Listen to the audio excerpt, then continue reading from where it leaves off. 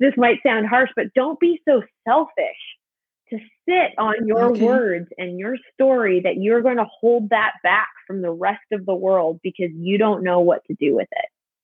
Because we know what to do with it, but don't you hold that to yourself unless there's a privacy concern. Don't let fear deprive the rest of us from a really good book.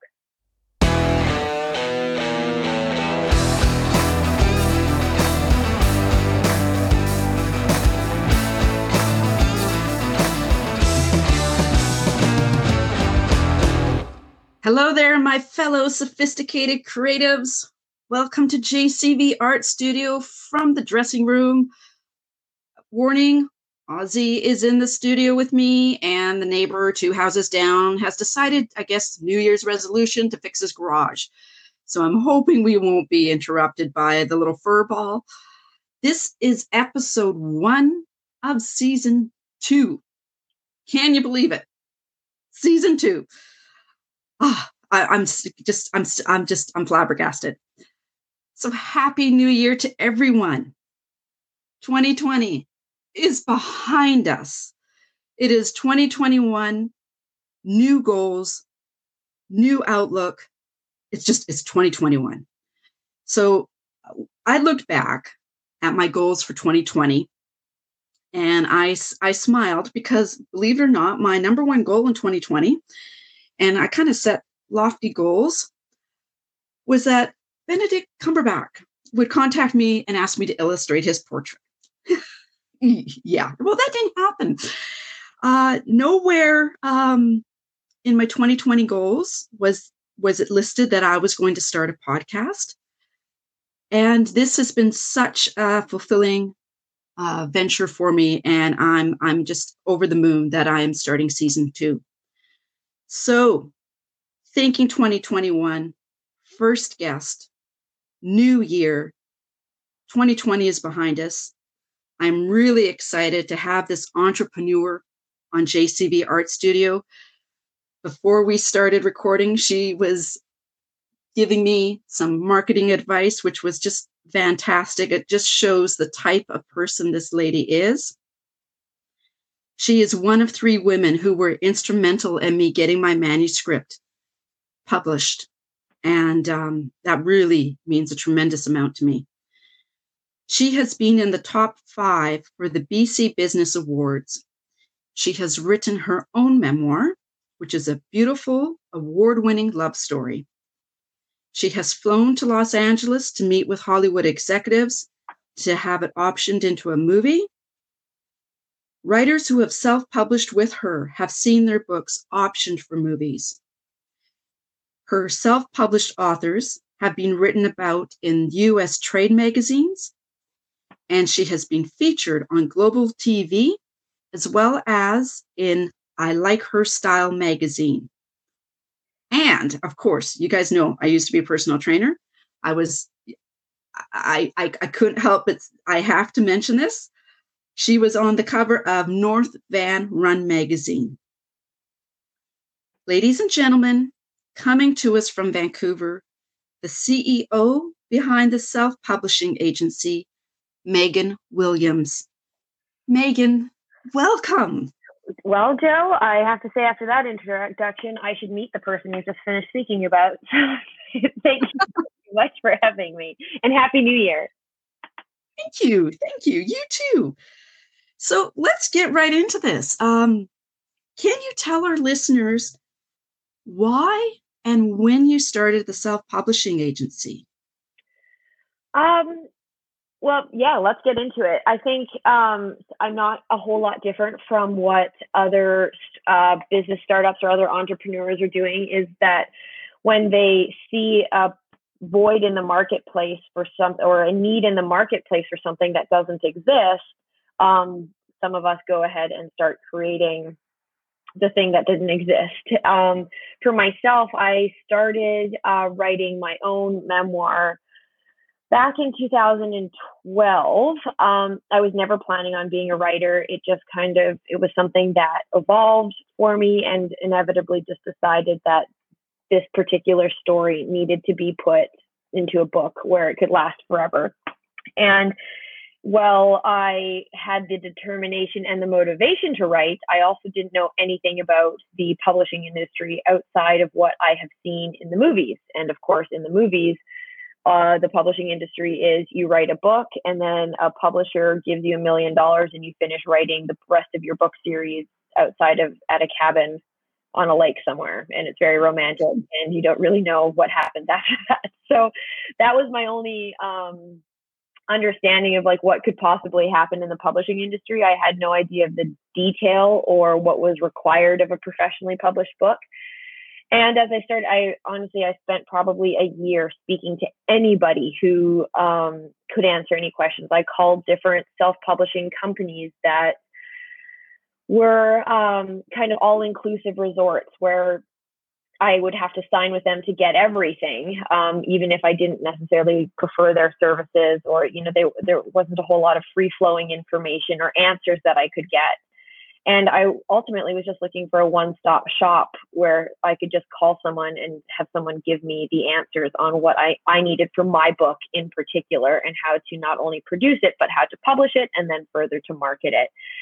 But, you know, after a year of research and countless hours and phone calls later to anybody who would talk about publishing with me, I realized that there wasn't a one-stop shop, and this might be an opportunity to create one. So it wasn't until several years later and a few workshops and keynotes later that I realized that perhaps what I had learned in my self-publishing journey could probably help other people. So it was a slow transition from writing my book, marketing it. It did pretty well. The province newspaper called it a national bestseller. I don't think there's any statistics to support that, but, you know, as we've learned anything from the last 4 years, if it's in the media, it's got to be true, right, Joe? So, so I walk around with that title, which is unfounded by any kind of supporting evidence, but that's fine. And then a couple years later, you know, I was, after talking about my book and then being able to replicate that same level of success with my stepdaughter, she and I wrote a children's book. I started getting asked to have a lot of coffee dates with people who could just sort of pick your brain for how they could publish their book with the same level of professionalism and success. And ultimately, we just decided, I figured it was time. There was enough coffees happening and enough workshops being given that it was time to put a business model together and see how we could start helping more and more authors achieve success with their own writing. So that is the background to the self-publishing agency. We've been in business for almost 4 years now, and I think this year we're getting pretty close to having helped 300 something authors in varying degrees of support. And tons of really interesting stories come through our doors. So this is a great line of work to be in, especially in an era of people who are looking to be more self-made, self-sufficient, and do projects the way they want to do it themselves, versus having somebody else just tell them this is what sells, nothing else. Well, here's the rules. Don't play. You know, you got to play by this book. So it's been wonderful. 300 authors. Wow. Yeah. Good job. Thank you. Yeah. Wow. See, and I used to write, and I was trying the trades in early 2000s. And it was at the same time I was a personal trainer, and I thought I'm going to give the writing a little bit of a break. And that break, that's when self-publishing started to gain the name of a different name. You were no longer a self-published author, you were an indie author, and it started to gain the respectability, which I think it always deserved. Yeah, and I think when I published back in 2014, it was still, people were still like, honestly, there's still a lot of like old school thinkers out there who refer to self-publishing as vanity publishing. That was like the old mentality. It was the thought of like, if you couldn't get a trade publisher like a HarperCollins or Penguin Random House to publish your book, you had to default to self-publishing. Whereas I think we've seen a little bit of shift in that perspective and mentality, as you experienced with your book, that it's less of a default decision for people and more of an empowering decision for people because so often people, like they have their own audiences online now. They have their own opportunities that they don't necessarily want to play by recommendations from a trade or have somebody take their royalties when they've put in all of the work. So self-publishing has kind of taken a new angle, I find. So long as a book or a publication is professionally done, I think I think books still continue to do well, and some of our authors we know do even better than some books published by the trades, because if you lead with quality first, I think the goal should always be that it's indistinguishable from a trade book versus a self-published book. Right. And I have had trade published and self-published on this podcast, and they're all great stories. And Alice Biena was on about 2 weeks ago, and I told her, I said, it would have been a shame if her story, her mystery, never got published, because it's a good book. Yeah. Okay, so let's say, sorry, were you going to say something? No, I was just going to say it's an excellent point. Like even like a book like yours, same thing, right? Like who's to say that your book doesn't deserve, like there should be no gatekeeper. There should be a level of standard, but in my opinion, that like everybody's story, whether it's fiction or nonfiction, everybody's entitled to be able to share their own story and write their own book. So there shouldn't be anybody saying you don't deserve that. And if anyone is saying that, then they're probably not the right organization for you. Yeah. So, okay. Let's say I'm a beginning, I don't want to say I'm a writer. I have my manuscript. I've had it professionally edited, and I have no clue how to self-publish. Could you explain to our listeners the services that the self-publishing agency offers? Sure. But I mean, thank you for asking this, Joe, because I have to say, like in the different interviews and different podcasts I've done over the years, it's a lot of like theoretical conversation, but I have to say how much I appreciate the ask on like, let's tell our listeners or your listeners how like the actual work unfolds, right? So I appreciate that a lot. Thank you. So I would say the best, like on a high level, the best way to describe somebody who has an edited book or even has just written their book, but it does need some editing. The best way of describing a high level of what the self-publishing agency does is that we're like a wedding planner to somebody who's just been engaged. So, for example, if you get engaged and you're busy and it's not in your wheelhouse to do tons of planning for your wedding, you hire a wedding planner, you hire a photographer, you hire somebody, you work with a venue, et cetera, et cetera. That's similar to how we work with our writers. So, depending on the manuscript or the state of it, they can come to us as you did with a professionally edited manuscript. And from there, we help you assemble the rest of the team. You, Joe, specifically are a bit of a different scenario because you're a bit of a triple threat where you had it edited and you were capable of designing the cover and the book's interior. But what we want other authors to do is that we want authors to come to us when they are good at what they are doing. They're good at telling their story. And then we can help add people to the team that they want to help them bring that story to market. So be that cover design, be that professional interior book design, and also like marketing support. So we have packages that allow the self-publishing agency to help manage the project in varying degrees of hands-on services.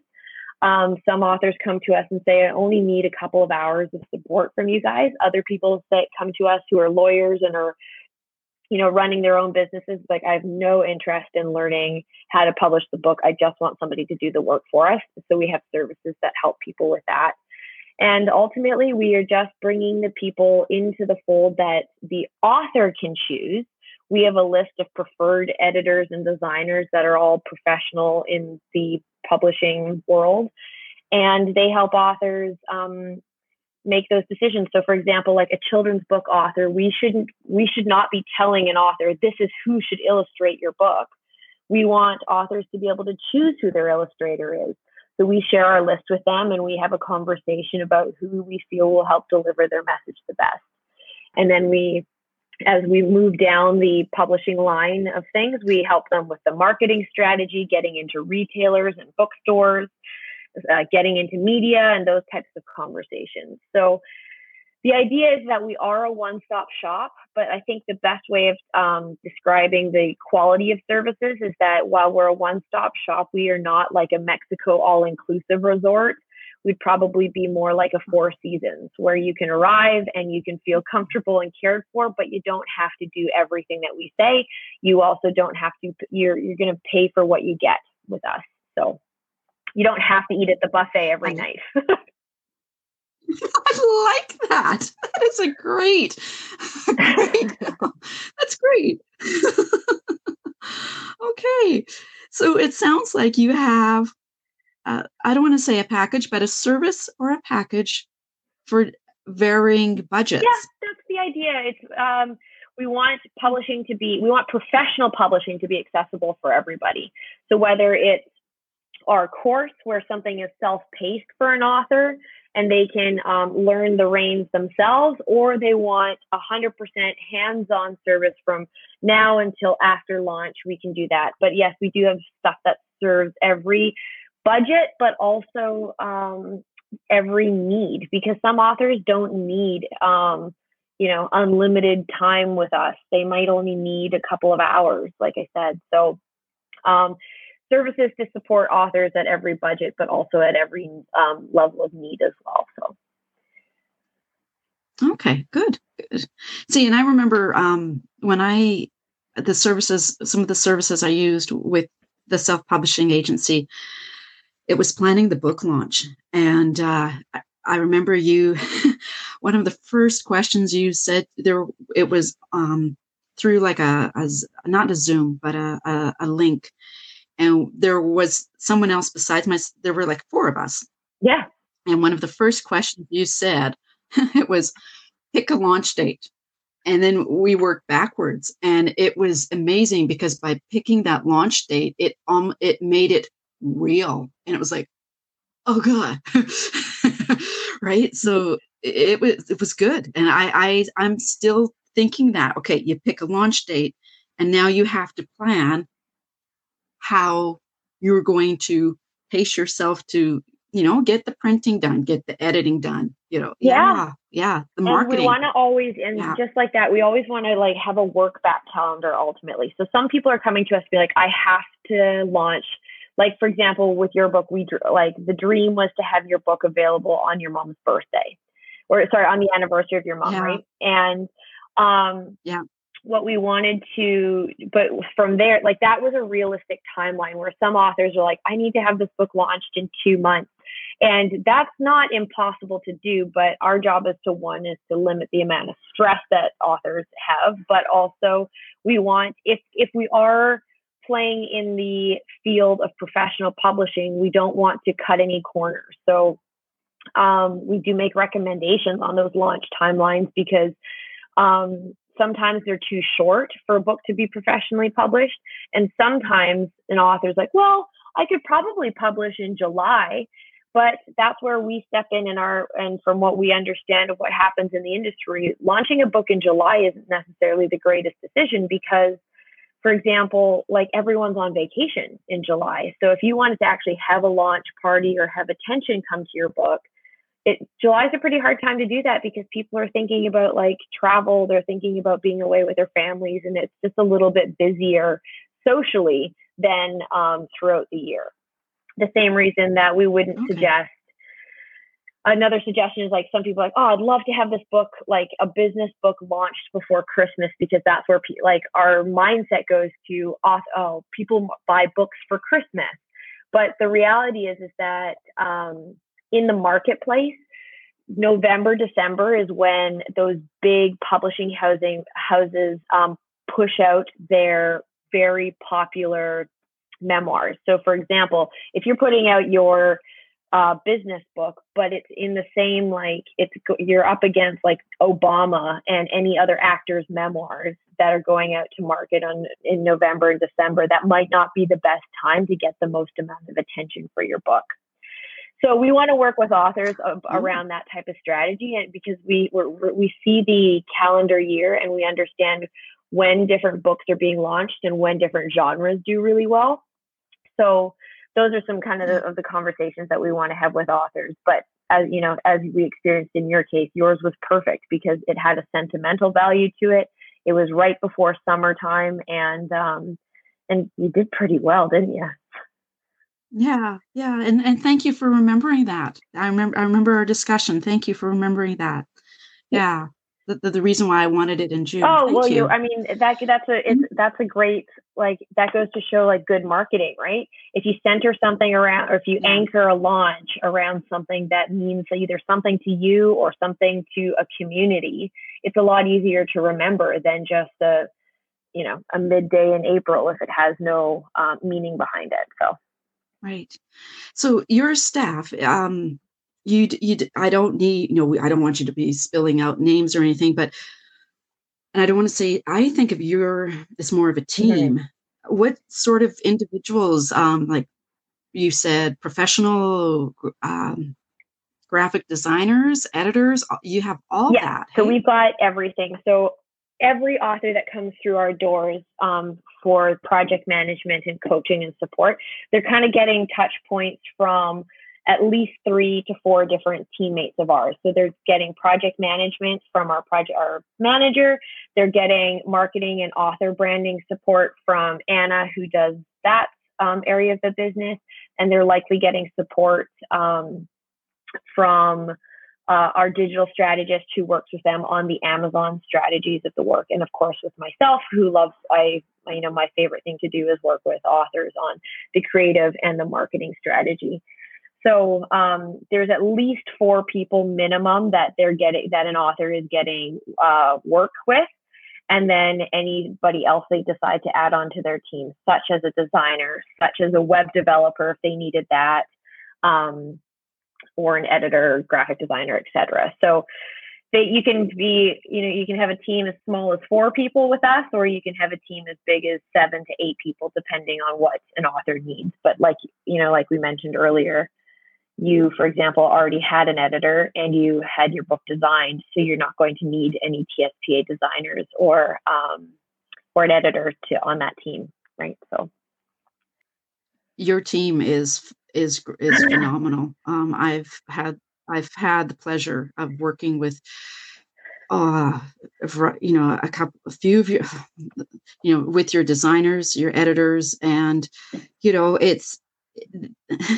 they made me feel okay asking I'm going to say it, some of the silly questions of, okay, if I do this, right? Well, I think we've made it a real. It's been a practice of ours the people that we hire, especially on the support team. So like manager, digital strategist, author branding.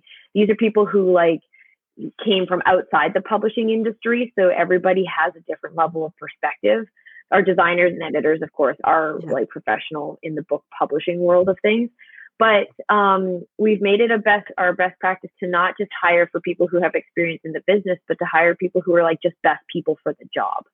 And what we want and what's evolved is that everybody on our team, whether it's your 4 people or it's your 8 people, we're just motivated by other people's success. So if we can make authors look good, we ultimately look good. So it's a little bit of a selfish endeavor for all of us, because if an author like you, for example, in the Canadian Book Club Awards, does really well, that in turn makes us look really good. So we're constantly motivated to make our authors look great. So that's kind of how we hire people. We're like, do you like making other people look good? And then if the answer is yes, then great, we'll make it to the next round. So I've been on your Instagram page and I'm looking at all the different authors. Has there been a genre of book that the self-publishing agency hasn't published? Like, I mean, I see poetry, I see sci-fi, I see murders, not murders, I Yeah, mean, like murder mysteries. Um, I we've is there done a anything you haven't? fantasy. I don't think we've done sci-fi yet. I'm trying to think. There isn't anything that jumps at. There's a couple like subgenres that we haven't touched on, but subgenres can be narrowed down and narrowed down. But no, there isn't a genre that we haven't been able to touch because um, the idea is that like some of the way we work with authors is so tailored that we don't need to it's so one-on-one with authors that we're not too worried about like just becoming experts at one genre. There's other companies that can do that, but our work is sort of I find that there's a lot of value when authors can interact with other authors from different. There's like cross-genre communication because we have this whole community online with our authors, as you know, on our Facebook groups. Our authors really support one another, and it allows us to it allows you as a mystery writer to like have conversations with a memoir author. And just because you're in different genres doesn't mean that you can't learn from what the other person is going through and learn like what did you when you went to Chapters, what were they telling you for this type of like for your book, or where have they placed your book? So those are types of conversations that to me there's a lot more value if you have a community of multi-genre authors communicating and a team who works in multi-genre, because that way you can just sort of pick up different pieces of information that benefit different audiences and different authors. Right. Yeah. And talk about support. I have Mama Marzia's. She used the professional services of the and you've had Marcia agency. And you've had Lisa on your podcast. It's been fantastic. I love listening to their interviews. Well, I made Mama Marzia's tiramisu. And that's a perfect example, right? So we've got a cookbook author, we've got an award-winning memoir author, we've got you as a mystery author, and how good were those conversations, right? It all comes down to it's writing, and it's following that passion and just what the story you want to put out. And yeah. Okay. So I've also heard, I keep hearing about audiobooks, and they have their percentage of the book publishing industry. They're like, if you think of the book publishing as a pie, and so you have like, let's say, I was awful at geometry. Let's say one section of, let's think of like that game where you have the little pie pieces. Okay. So yeah, ebooks is one little pie piece, audiobooks another pie piece. Do you feel that audiobooks will be taking more chunk of the pie? And also, does the self-publishing agency produce audiobooks? Great question. I feel like whatever I say in this conversation, there's a big chance it will change in 9 months from now when the market changes again. There's a few things about audiobooks that we've noticed in the past while. And one, we know that audiobooks are like less purchased in Canada than they are in the US. But one thing that we've been talking about as a team is that when authors come to us asking about, do we have any support or links or resources to share about like producing audiobooks, because we don't produce that in-house, is that also what I think has happened is that COVID has also shifted how people listen to audio, like about audio in general, because people are commuting less now. So we have less time in the car, we have less time in transit, and therefore we are listening a little bit less to, I think our patterns have changed again in how we take in information. But the other thing is that where we stand is we're never discouraging anybody from producing an audiobook, but we are asking people to consider why they want to have an audiobook. The first thing that we hear authors saying is that, well, I want to have my book available in more places, which is totally valid and it makes a lot of sense. However, audiobooks can be quite expensive to produce. It can be anywhere from, I think you could probably safely assume that you're going to be in it for about $3,000 to $5,000 minimum. But my feeling is that you have now a paperback book, you've most likely got your ebook available. And when you go and start producing an audiobook, what we find is that once we start talking to authors about why do they want that audiobook, what ends up happening is that we kind of narrow it down as that idea of having your book in more places. But that ultimately, that onus is on the author to have to market just another avenue of where to buy their book. So it's still marketing your book that has to be done at the end of that. After you finish recording your audiobook, you still have to market it. And that part can start to feel like, okay, so now you've got 3 different books that you're marketing and trying to direct traffic to. So one of the conversations that we're having as a team, and we're strategizing with our authors for 2021, is to maybe, if they're considering putting money into anything, is actually to consider putting a pin in the audiobook opportunity, and rather recognizing that it's less about having more books, more types of books available in more places, but also that people buy authors. They don't buy books. We can stumble across a book, but it's mostly, if you think about like the Brene Browns of the world, we buy her books because we want to hear more of her. People are going to buy The Unraveling because they have heard you speak now. If they stumble across it in the synopsis and intrigues them, fantastic. But instead of having just an author record another version of their book, we're now sort of nudging authors to be like, how can we get authors in front of audiences to talk about their story? And how can we get them having more conversations where people get to know that author and the backgrounds to their book, so that people can go and buy their book in one way or another? That's great advice. Yeah. And see, for me, when you're mentioning about the cost of the audiobook, I'm now thinking, okay, you now have to do the marketing to make up for your investment that you've just put in. Exactly. For this and audiobook. Our author, our authors do really well in terms of sales. Like most of our authors are making back their investment within the first year at least. But when you add on another $5,000 ticket to that, it starts to get expensive, and that's more money that your marketing has to try and sell, as you said. So rather, what we do with our authors in our author branding session, we have our first author speaker training series being run this month. It's the idea of how can we get our authors on stages?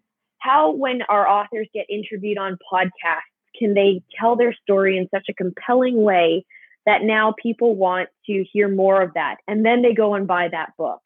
So the investment now shifts from making one more version of your book to now the investment being, can we make the author more available to people? Can we make them more heard by other people? Wow. Okay. Did a light bulb go off? Wow. That's yeah, that's good. That's good. I'm scribbling notes, Megan. You know me. We've had a conversation and I held up my notepad and you were like, oh my God, we said that. Oh, okay. So you're mentioning about marketing. The thing I like with self-publishing is I refer to it as book promotion, but the thing with self-publishing is you're not limited to like one run out of the gate with your promotion. And I look forward to the day when I can go back and run on the sandy beaches of Maui and see those waves. And that's how I see book promotion as, okay, your launch, that's your first wave of book promotion. Give it a few months, dies down. Let's say, look for an article that you can tie in with your book. I mean, I know what I did was cannabis became legal when I took my break from writing. So when I was doing my rewrites, I had written that cannabis was illegal because one of my characters really enjoyed cannabis. And I thought, okay, well, now we have to change that. So I found a professional paralegal group, and I pitched them the idea of the change in laws and how I had to do this with my novel because cannabis became legal. So do you feel that there are no restrictions when it comes Oh, to book I'm right promotion for there. a Yeah, I self-published hear you, author? Joe. For indie authors especially, or self-published authors, I think there's like, if an author has the hustle and the creativity to find the opportunities are limitless, because you really aren't bound by a publisher's strategy for you. They, like, who is responsible ultimately for going out and um, putting your book in front of a couple of people. And so, for example, we know a couple people who were published by the trades in March. Their whole book marketing, the trade company's whole distribution strategy was airports and bookstores. Well, guess what closed in March? Airports and bookstores. So in terms of wiggle room and, to use the very trendy 2020 word, pivot, your opportunities to pivot and, maneuver marketing strategies become infinitely more difficult when you are contractually bound to somebody else's decision making. And but whereas indie authors, we just saw this huge acceleration for them this year, because if you think about how some of the really common language that we saw in 2020 was like shop local, support local businesses, that all is in the same bracket as support indie authors. So our strategies don't always, we continue to get better, and we continue to follow the trends, and therefore our authors benefit from that information. But as you've experienced, like, you find, like, we encourage authors to find new communities that, and I'm not talking writing communities, but like, go where competition isn't. One of our authors, they've sold like close to $10,000 worth of books, and that's like barely in bookstores. That's because they found like what retailers work really well for their books. And that's not bookstores. Okay. We've got some people like yourself, like if you link into like a crime writers association, that's not necessarily mainstream necessarily, but it's people who are like drinking up what you are producing, right? So I think going back to what you were saying is, indie authors, there's just so much opportunity, and it's really helpful, I think, as you and I have often bantered back and forth, is like, if you can have a team who like gets really excited about book marketing and has seen different opportunities come up, it's really fun to bounce those ideas around with one another, because you might, somebody else might plant a seed, be like, oh, I actually never thought that like a gardening store might be the most appropriate place for my book about horoscopes. Because when we think, for example, who shops at gardening shops? People who are looking to pick up flowers or to pick up things for the home. Wouldn't it be nice if they could grab a gift or like a token of affection in a store where other books are not, for example? Yes. And for someone like me who really does not like shopping at all, if I'm one of those people where if I go to one store, I hope it has just about everything there, because I don't want to go from store to store to store. I got exactly, and I think I want to do. I do believe that like I do believe that, like, I mean, all authors, if their book is professionally published enough and a bookstore wants to carry it, I do believe that there's tremendous reputational value to have your book available in a Chapters and an Indigo or a Barnes and Noble if you're in the States. I think that's really important to get your book in those stores. But we've seen that authors, the volume of sales that happen for authors, the authors that are selling like $5,000, $10,000, $15,000 worth of books, it's actually not in Chapters and Indigo. They're in other locations that they've just figured out, like, where is my demographic spending their time, not if they aren't going to a bookstore. So yeah, lots of opportunities for authors there. It's just finding the right team and the right conversations to help think of those. Okay. So without breaking any confidentiality, I understand one of your clients had her book optioned for a movie. Are Are you able to elaborate on any of that and the role that the self-publishing agency played? Yeah, we've actually had a few of our clients have their books optioned for screenplays. And the role of the agencies, we're lucky we've got some producing partners that we work with both out of LA and here in Vancouver. And the role that we play is more of sort of it's a partnership in the way that they will have their meetings with, for example, Netflix or Lifetime or any of the other channels, and they'll send us a list of saying, this is what these platforms, this is the content that they're looking for right now. Do you have any authors with content that might be a fit for this? And when we get those emails, we're able to pull together a list of books that we know have a level of quality and are meeting those standards, and send them over, and we help facilitate that conversation between the producers and the author ultimately. So it's pretty fun because, we get a little bit of the curtain gets pulled back a little bit on what the upcoming trends are in the film industry. And we love that these producers are thinking of us, because so often indie authors are sort of not thought of as like, oh, there might be some really good original content here. But fortunately for our authors, that is an opportunity we're able to help provide. That's awesome. God, that's awesome. Yeah. Wow. Way to go. Way to go. Now, the self-publishing agency also sponsors the Canadian Book Club Awards. And I am very proud that I was a finalist. I am very proud of that. That was a really big year.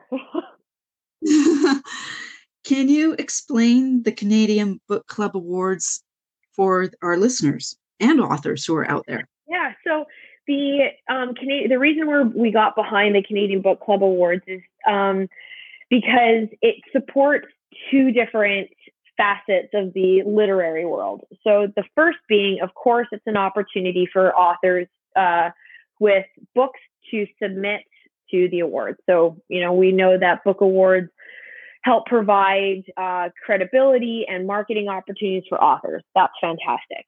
The second piece that we really like about these awards is that it's the only Reader's Choice Award in Canada, meaning that book clubs there's, I wouldn't venture to guess how many thousands of book clubs there are out there, official or unofficial, in Canada. But book clubs now can register with the Canadian Book Club Awards, and they register in the genre that that their book club loves to read. And so they get to now judge the 3 finalists in the category that they have elected to judge in. And in exchange for receiving 3 copies of the books, book clubs now will rank their favorite books, and that ultimately is who becomes the winner of that year's book club awards. So the reason we really like this award is, again, for twofold, is because it not only supports authors, but it brings new titles to book clubs that they might not otherwise be getting. And okay, I'm sorry, I missed that last little bit. It brings new titles, did you say? New book club registering with the Canadian Book Club Awards, they're getting exposure to books and that they might not have otherwise had the opportunity to read. So, so we love the awards. They're well run, and the other thing is they're really active on social media, which is we find to be helpful for authors, because it's the more exposure authors can get, whether you're indie or trade published, the better, right? We want more authors to be seen.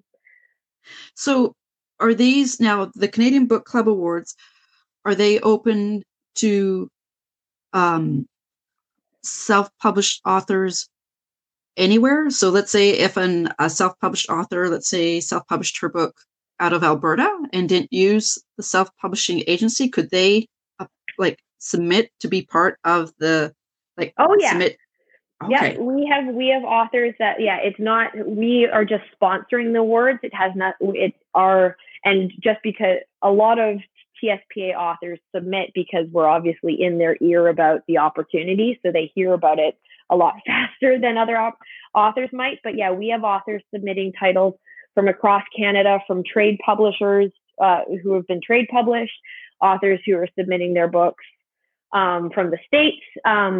It really is like there's no need to discriminate against who can submit their title, because really it becomes about the quality of the book that indicates whether it's worthy of winning or not. So, okay. And so, what's the deadline date?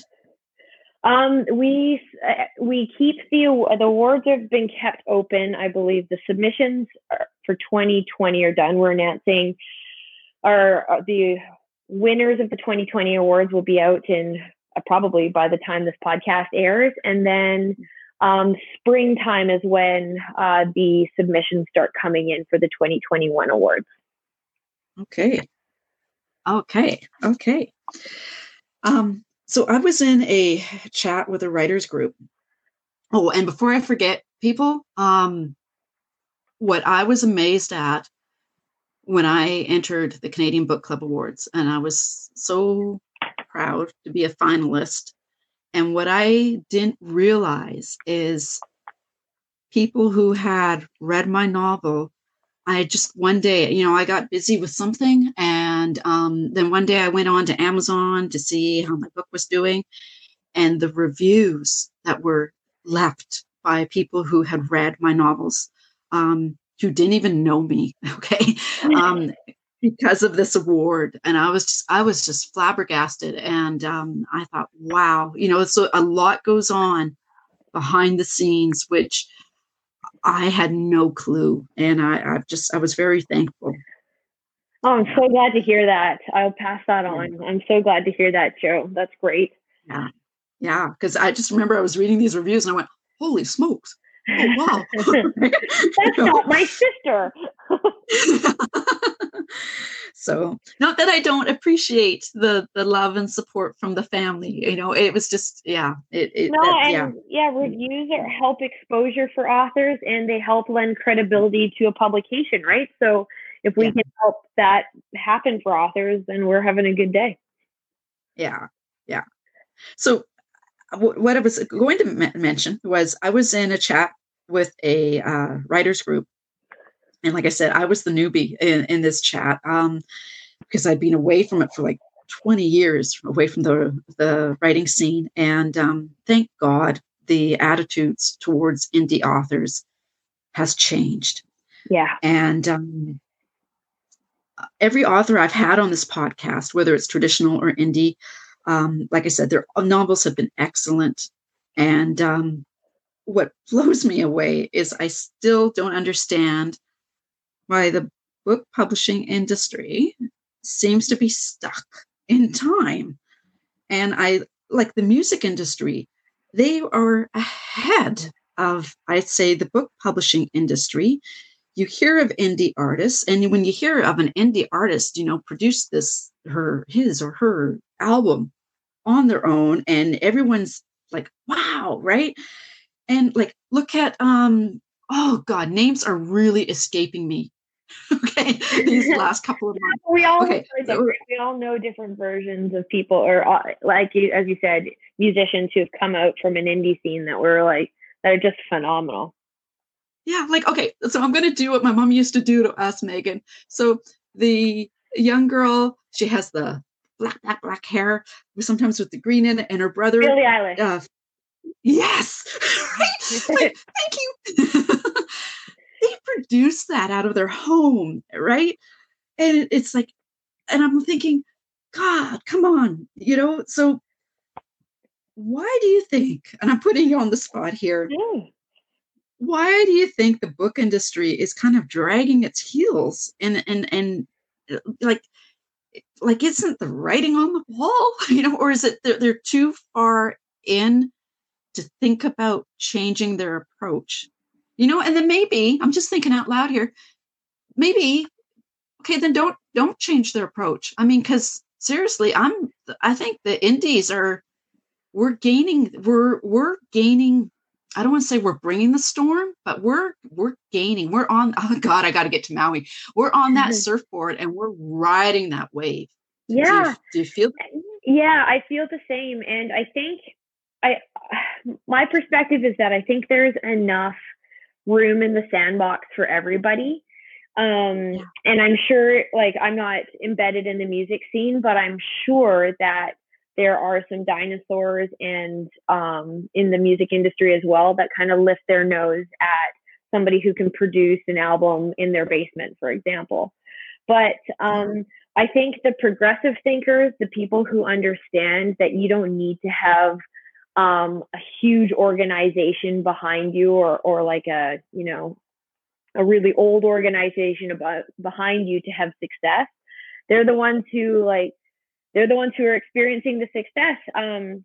When it comes to what's happening in the trade business, I genuinely think they're, I think they're doing their best, but I think that they're a very big machine, if you've ever tried to see a cruise ship turn, it takes a really long time and you need a lot of space and you need a lot of like skill and expertise to be able to turn that boat. And it's a big, big turn, and it's a lot of energy to do that. Whereas indie authors have a lot more space to, whip around in circles and change course. And I think there's enough space for everyone where I think the trades will maintain their value for everyone in the industry is they really set a standard for what quality is.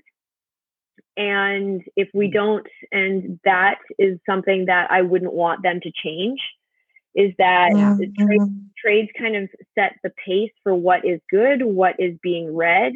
And, if they just started slapping books together and calling it like a bestseller, then that kind of hurts the industry. So I'm okay to have that cruise ship, giving us a little bit of a wake to go on, but I'm okay to be able to like turn and surf the waves, to use your analogy, off of that wake a little bit differently.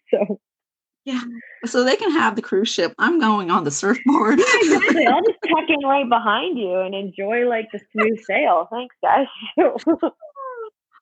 I always enjoyed our conversations, Megan. So the Self-Publishing Agency has supported the Children's Wish Foundation, and I was wondering if you could tell us what that was about. Yeah, the Children's Wish Foundation, the BC Cancer Foundation, and before COVID, we were going down to support the Fuck Cancer organization out of California. And we have one arm of our business is the 50-page memoir. And that is where a ghostwriter writes your loved one's story after, they have a couple of months worth of interviews, and they go away and write your loved one's story, and we package it up into just a personal family heirloom for them.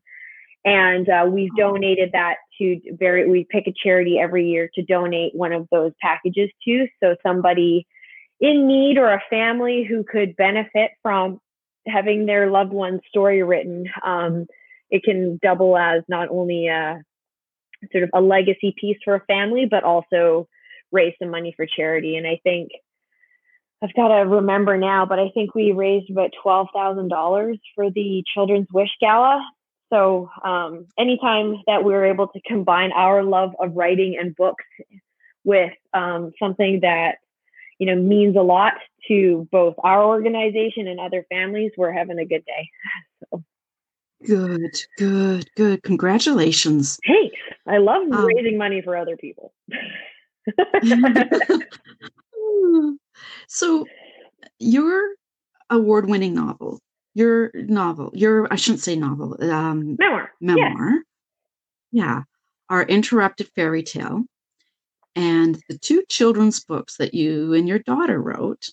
Well, first I understand your memoir, Our Interrupted Fairy Tale, was a finalist in the Whistler's Independent Book Awards. Mm-hmm. And you've published two children's books with your daughter. Yeah. You're setting a great example, role model for your daughter. Thank you. Was that was that I don't want to say if that was the purpose, because that's, that's more mother-daughter love of a project. That's an amazing project. Well, the project actually, well, thank you for saying that, but it actually was all less with the intent of role modeling anything, and more in the pursuit and the enabling of a dream, really. We were driving one day, and Maddie said that she was 7 or 8 at the time, I think, and she suggested that that we write Robert Munsch with a story idea that she had. And that sounded like a pretty great idea, and I loved the initiative. But then I was like, well, why don't we actually write that book? Why don't we write the story ourselves? There's no reason that we should tell someone else to write this book. Why don't we write it ourselves? So we set out to do that. I put a little plan together for us that was manageable, and she and I sat down and wrote, I don't know, every weekend for an hour or two, mostly motivated by some kind of baked or pastry good down at the coffee shop down the street from us. And ultimately, we just did the same thing as we do with our authors. We assembled an illustrator, Catherine John. She was able to work with Maddie and take what Maddie was describing in her head and put it down onto the page. But in terms of our experience isn't a whole lot different than any other author's dream. It's the idea is it's just enabling and helping bring a dream to life. A big word that's really trendy, as I'm sure everyone hears online right now, is manifestation is a huge conversation, and it's a huge industry right now, where spirituality and manifesting your life and your dreams and the things that you want. I mean, as we said at the start of this conversation, with 300 authors under our belt, we're looking at that's a lot of manifesting an idea, as you've had. You had an idea for your book, and you manifested into an award finalist book, right?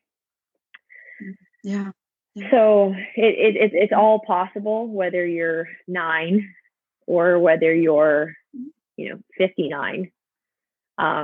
With the right kind of direction and the right plans in place, you can have a book in your hands, and you can literally hold your dream in your hands for some people. That's right. Yeah. And your creativity. Oh, yeah. Your creativity on paper. So what is one takeaway you would have for a new writer who has a manuscript and wants to get it published? What one thing you would say to them? I would say, don't you dare put that book, don't leave it on a hard drive, and don't leave it in a drawer. There is zero reason. So in other words, don't do what Joanna did. Yeah. Don't you dare let that book sit for 7 years in a drawer, because the question, and unless there's some reason that you are deciding not to, unless there's a private personal issue with sharing what you've written, it really is if it's just fear, or if it's just nerves, or at the very worst, it's just not knowing how to make your book a reality. There's people like us out here that can make that book a reality for you, and it can be done in as fast as a year. So my advice is to don't sit on your story. Don't be, this might sound harsh, but don't be so selfish to sit on your words and your story that you're going to hold that back from the rest of the world because you don't know what to do with it. Because we know what to do with it. But don't you hold that to yourself unless there's a privacy concern. Don't let fear deprive the rest of us from a really good book. Or I think it was for me, just fatigue of trying to break. And I was doing personal training, and it was just, I was tired. Oh, then that's why you hire us to be your battery pack.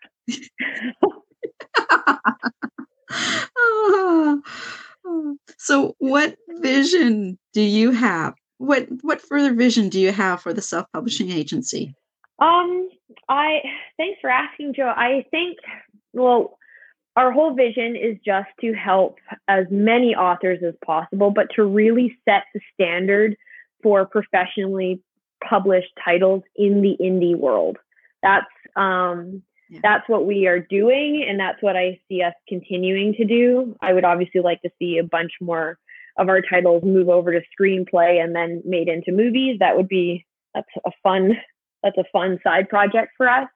But really, it's maintaining an industry standard for authors that where we can just sort of, I would never want to hear the words whispered vanity publishing ever again if I could help it. So every publication that we help, every author that we help, we are hoping that authors are not only getting their work professionally done, where people are holding this book being like, wow, you really did this, hey? But also that authors are making money.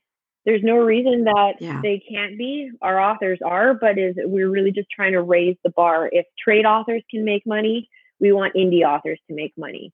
So we just want everybody. We're just raising the bar on what the expectation is of indie authors. Good. So Megan, wrapping this up, is there anything you would like to add, and where can our listeners find you on the socials? We're just everywhere at the Self-Publishing Agency. So we kept it nice and simple. And